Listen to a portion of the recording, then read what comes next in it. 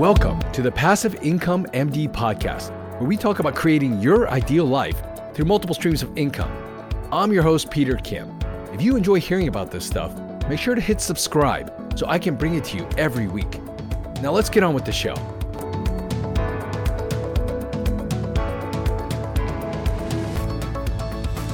Hey everyone, this is a very special week. By the time this podcast episode drops, we will have open registration for the Leverage and Growth Virtual Summit for Physicians.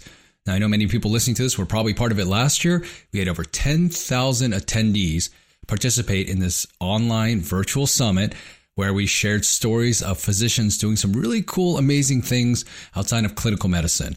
And the whole purpose of that was to take control of their professional lives, create multiple streams of income, and really reclaim their personal time. Now, many of them are as busy as ever, but they're choosing how they spend their time. And I think that's extremely important. I hope you can, participate with us this year. You can do that by going to leverageandgrowth.com. Please tell your friends and colleagues. There's going to be tons of amazing stories. The community itself is fantastic, and there'll be some resources for you if you choose to pursue something on your own.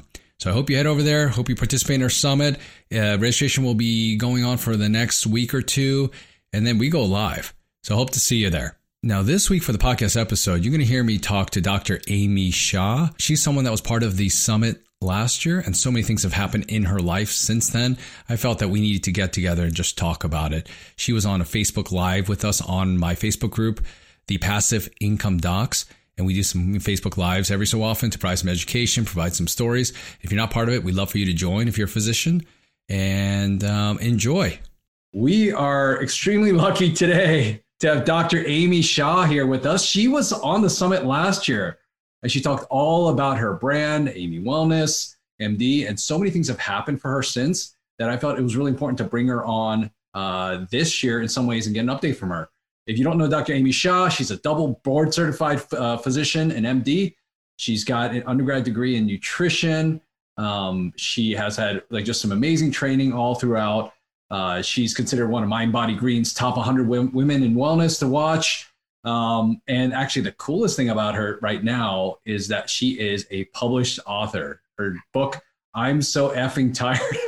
I think a lot of people can relate to that. Just came out this past week. She's doing a whole media circuit. And I was like, okay, do you mind if you spare us a few moments to come talk to us? But so excited to talk to her. We're going to talk about how she got a 6-figure book deal. And I think there are a lot of you that might be interested in this. Sorry, that's a long intro, Amy. Amy, how you doing? Thanks so much for having me, Peter. Yeah, it's so great talking to you. Last year was a lot of fun. I remember we grabbed you, I think, in your clinic. Yeah, I was in the middle of my work day. So it was a very badly lit, stressful. Anybody who works in an outpatient clinic knows what the days look like. So when I watched that video, I remembered my mind and my stress levels being so high because people, in clinic, it's always very stressful. Well, you were so gracious at that time to come and talk to us. Thank you for having me. I hope I did you justice by when I introduced you, but do you mind just telling us quickly who you are and kind of tell us about your brand a little bit? Yeah. So basically since I was a nutrition major in college, when I was kind of feeling burned out and really fatigued during my first few years of practice, I started to write and read and trying to figure out why I was feeling burned out and what I could do to help myself. And so one time I was listening to a podcast, and as I started to do to help myself with burnout and fatigue, and I heard a podcast about wellness. And they said, anyone who knows anything about health, nutrition, and wellness follows Mind Body Green. And you're taking submissions, right, Jason? And Jason was the CEO of Mind Body Green. He said, yeah, of course. And so that day when I got to work and had breaks in between patients, I wrote a blog post of what, it was so simple, but I sent it to them. And lo and behold, about 2 or 3 days later, I got a message and said, oh, that sounds fun. We'll publish this. And it was that moment where you were like, oh my God, I can't believe they liked what I had to say. And I use that as an outlet. I started writing 2, 3 blog posts a week for them, and literally just doing it for free, doing it as a creative outlet. And that's really how my wellness journey for myself and my creative wellness business started. About 3 months into it, the editor reached out to me. She said, well, a lot of people are asking for your website and how they could get a consult with you. And I'm like, well, I don't have a website and I only see in-person like clinic consults for my practice. And so I literally knew that there was something out there more than just, clinical practice. That's how it all started. And then it was years later before I even thought about writing a book or getting a book deal per se. Well, I mean, this session here, you agreed to make this more like a workshop or kind of giving people just these inside tips on this. I first of all, if anybody would like to find out more about Amy, you can check out her website. I give you all that. But we are here today to talk about her book. I'm so effing tired. Before we go into kind of like the mechanics of how you got that 6-figure book advance and how other physicians can do the same, can you just quickly tell us what is that book about? Oh yeah. So basically what I did is my journey that I had from getting myself out of burnout and fatigue, I wrote it down and I tried it myself. Obviously I lived it. I made a ton of mistakes. And then I tried it on other people through this wellness kind of online practice that I was doing, more like educational advice. And I basically boiled it down to the few things that actually do work. And I put them in a book. And the reason why, and we'll get into all the nuts and bolts, but the way it happened is just like real estate, there are agents that are buying and selling books. So the agents represent the author. They sell the author to the publisher. The publisher, they negotiate back and forth. You give the agent a cut of, whatever the final deal was. So one of the Mind Body Green conferences a long time ago, one of the doctors said, hey, you should meet my agent. And she's looking for some established writers, people who have some kind of platform. So biggest thing I will tell you is long before you want to write a book, whatever topic it is, you need to have a platform. So start today. If you are someone who's like, I want to write a book maybe someday, like 5 years from now, it doesn't matter. You need to have a platform. Literally the only thing they were looking for is how many people on my email list, how many followers do I have on my various platforms, who am I connected to, who are my celebrities that I know, because to them, it's a numbers game. And if they can figure out what that would translate into, so they want like an audience that's ready to buy. And if you don't have an audience to show them, they're not going to give you an advance at all. Do you mind if I stop you there real quick? Like what platform did you use to kind of show them that you have this platform? Yeah. So I showed them my Instagram platform at Fasting MD. At that time, right now I have about 116K followers. I think at that time I had about 60 or 80, maybe between 60 and 80 K. And I had a pretty good email list of about 18,000. I had, because of those Mind Body Green articles and a subsequent website. And then I had a pretty good celebrity connections because of some of the wellness work I was doing. I would get requests from some celebrities to say, hey, can you help me with this product? Or can you help me with this advice? So basically what the agent made me do is list out the celebrities I knew, the people that had any influence, meaning people who have audiences that you know well, that you could tap on if you were going to sell your book, and then the social media audiences all over and email lists. So those were kind of the people. They don't really care. You see thousands of patients in your office. They're like, we don't care. Like, they're not going to be the people that necessarily are buying the book unless the book is specifically for those patients. Okay, so you got together with an agent. They saw your numbers. And then how did you actually translate that and turn that into a contract? Okay, so she said to me, and this is just rough numbers and this changes all the time. This is just insider info for you guys.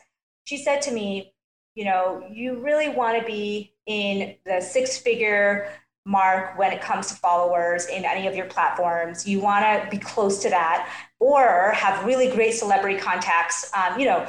as physicians, sometimes we do have people that we've worked with or are friends with or can tap on. I did have a few of those, like namely I had Bobbi Brown, who's a big celebrity makeup artist, and she agreed to endorse a book and write a review. And like so I can use her as a big one. I had a few others like that, but she was probably the biggest. And then she basically said to me, what we're going to do is we're going to give them your platform. And then what is the message that you want to talk about? So usually what you would do without an agent, if you wanted to do it on your own, is you would write a book proposal. And I have written a book proposal, and I've done it the traditional way. I've written a book proposal that you can submit directly to publishers. They don't need you to go through an agent, okay? However, if you submit right through a book proposal, that is a big document, usually like 75 to 100 pages of your work. And you probably had to get an editor to fix it. There's lots of book proposals out there that get rejected, and mine got rejected right off the bat with one of the big publishers, a couple of big publishers. And so I knew that the agent probably could help me a little more. So what she did is, we're not going to write a full proposal. We're just going to present them with your ideas and your background, what you can bring to the table, and then we'll talk through the book idea. So that's what we did. And so what we did is we said, hey, here's her platform. Here's what people think about her. Here's her celebrity backing. Here is what she could bring to the table. Okay, do you want to talk to her? And then the publisher said, yeah, we'll talk to you. And so we had a few conversations on the phone, and they said, what do people come to you for? What are you known for? And that's how we massaged kind of the message. And then they came back to me with a deal. Okay, so for most of us that aren't familiar with that whole book signing world, you mentioned that there are ways to get paid on those books, whether it's on the front end, on the back end. Can you explain a little bit of that for some people? Yeah, so if you go the route that I went, which is a traditional publisher, there's about like 6 major publishers in the US, you may get an advance. And what they'll give you is a contract that says your book is now, you're working with us solely, and we're buying the rights to this book. And we will give you an advance. You will give you in thirds. So a third after you finish the first draft, a third after you finish the second draft, and the last third when you publish the book. And so for me, that meant I had to use that advance to pay any of the editors or any of the things that I did to make the book the way I wanted it. So that would be out of my pocket. So my time, the editors, for if you have recipes or any kind of extra work or illustrations or graphs or anything like that, that's coming out of your advance. And then they will give you these payments in thirds. The agent takes a cut. And then you have, once a book is published, you have a contract where up till a certain number of books, you get a percentage of the sales. And then after you've sold, I'll have to look, but after you sell thousands of books, then you get a larger percentage of your book. So really you're getting that advance, but they're going to get a lot of that back, because when you sell your books, they're getting a good percentage of those sales back for them. So they're basically hedging, they're basically betting on you to sell a certain number of books. And if you don't have to pay back. But if you do and you outperform that, my agent basically said it puts you in the position to get maybe double, if not triple the advance the next time. What was the purpose of writing this book for you? I mean, was it mostly financial, or were there other reasons why you did that? So it was not financial. I think a lot of people do know that, even getting a 6-figure advance, which was great. I know that I worked really hard on this. However, I do know that if I wrote my second book now, this first book being mildly successful so far, and internationally pretty successful, I know that if I go for my second book deal, I will get maybe 3 times more than what I got on my first. And then I understand why physicians leave medicine, because if you're getting, 4, 5, 600K to write a book, then it makes sense not to do a lot of clinical time. But if, so I can see how that can move forward. But of course, remember that like even a book, so I can't remember the exact number, but 130,000, say you get 150,000. You use a lot of that in 40,000 in a really good editor. You use, some of it with illustrations. So there is a little bit of, you don't get all of that back. But I can see that in the future, if I write a second and third book, this could be a career path. I mean, how realistic do you think it is for physicians to be able to produce a book like that? Do you think you're a special case, or can anybody figure that out? They're looking for people with great credentials. I would urge any of you guys that are interested, you need to build a platform first. You can't just go to them and say, hey, I'm Peter Kim, I'm really smart, my patients love me, and I want to write a book. They'll be like, okay, well, show me, Peter, how much, like how badly do people want to see your book? Meaning that where's your audience? Who's your audience? It can't, some people say like any private groups and stuff, you can't really use to show them. You have to have a public forum. So if you have a private group on Facebook, or if you have a private clinic or whatever, you really can't share that info, obviously. You need to be in a public place, put yourself out there. So, and then grow that and grow that a significant amount so that you can go to them and say, hey, here's my audience. This is my book. You don't have to go that route. You can just self-publish. But I'll tell you that there are pros and cons. If I'm writing my second book, now I know how things work. I can definitely consider writing a self-published book. But now that I know how this world works, I am actually going to probably go the route of doing this process again and going for that next level. Okay, so I'm a physician. Let's say I'm starting fresh. I'm building my platform. I'm thinking about whether self-publishing or going into that. You're saying based on what you know now, you would recommend physicians try to go at least attempt the traditional route of publishing a book? Think about it. Depends on what your goals are, Peter. If your goal is to speak, if your goal is to sell product or make a course, then a successful book can elevate you to the next level, right? We all know that most of the people who have successful products, successful courses, successful speaking,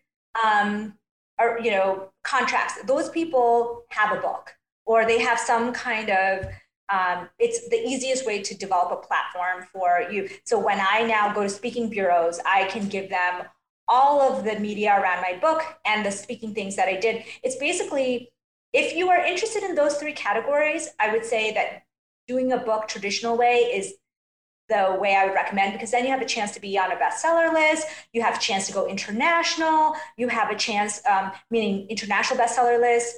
And so that you can say, I'm an international bestseller, whatever it is. So those are kind of the advantages of going the traditional route. Going the self-published route is faster. This took over 2 years, okay? Because it was my first book.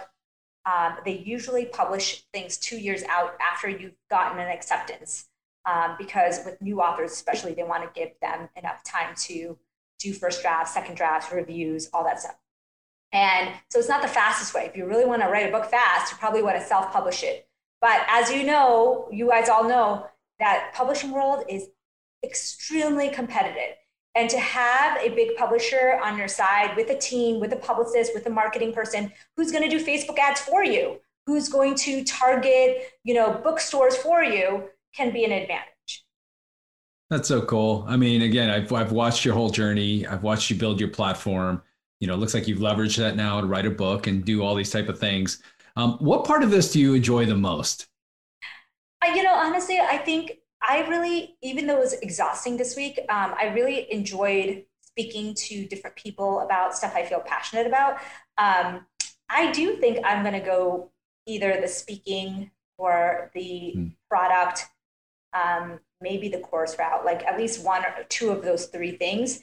And so for me, this was a fun way to kind of get those opportunities, because I do want to do more of that. If you are someone who And I'm not saying I want to leave medicine, because I really don't. I still want to.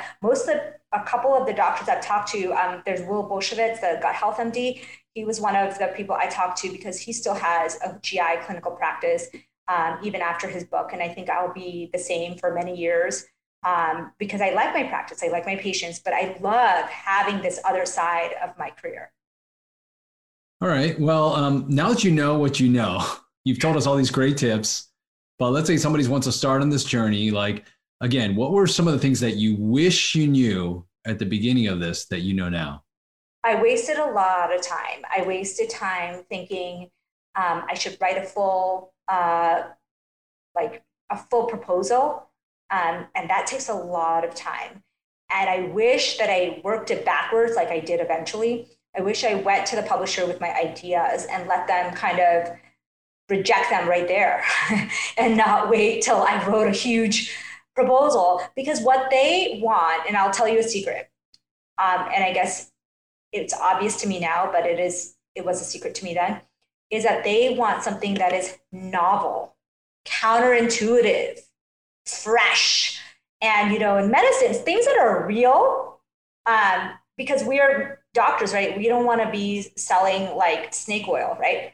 Things that are real don't feel fresh and new and different to them.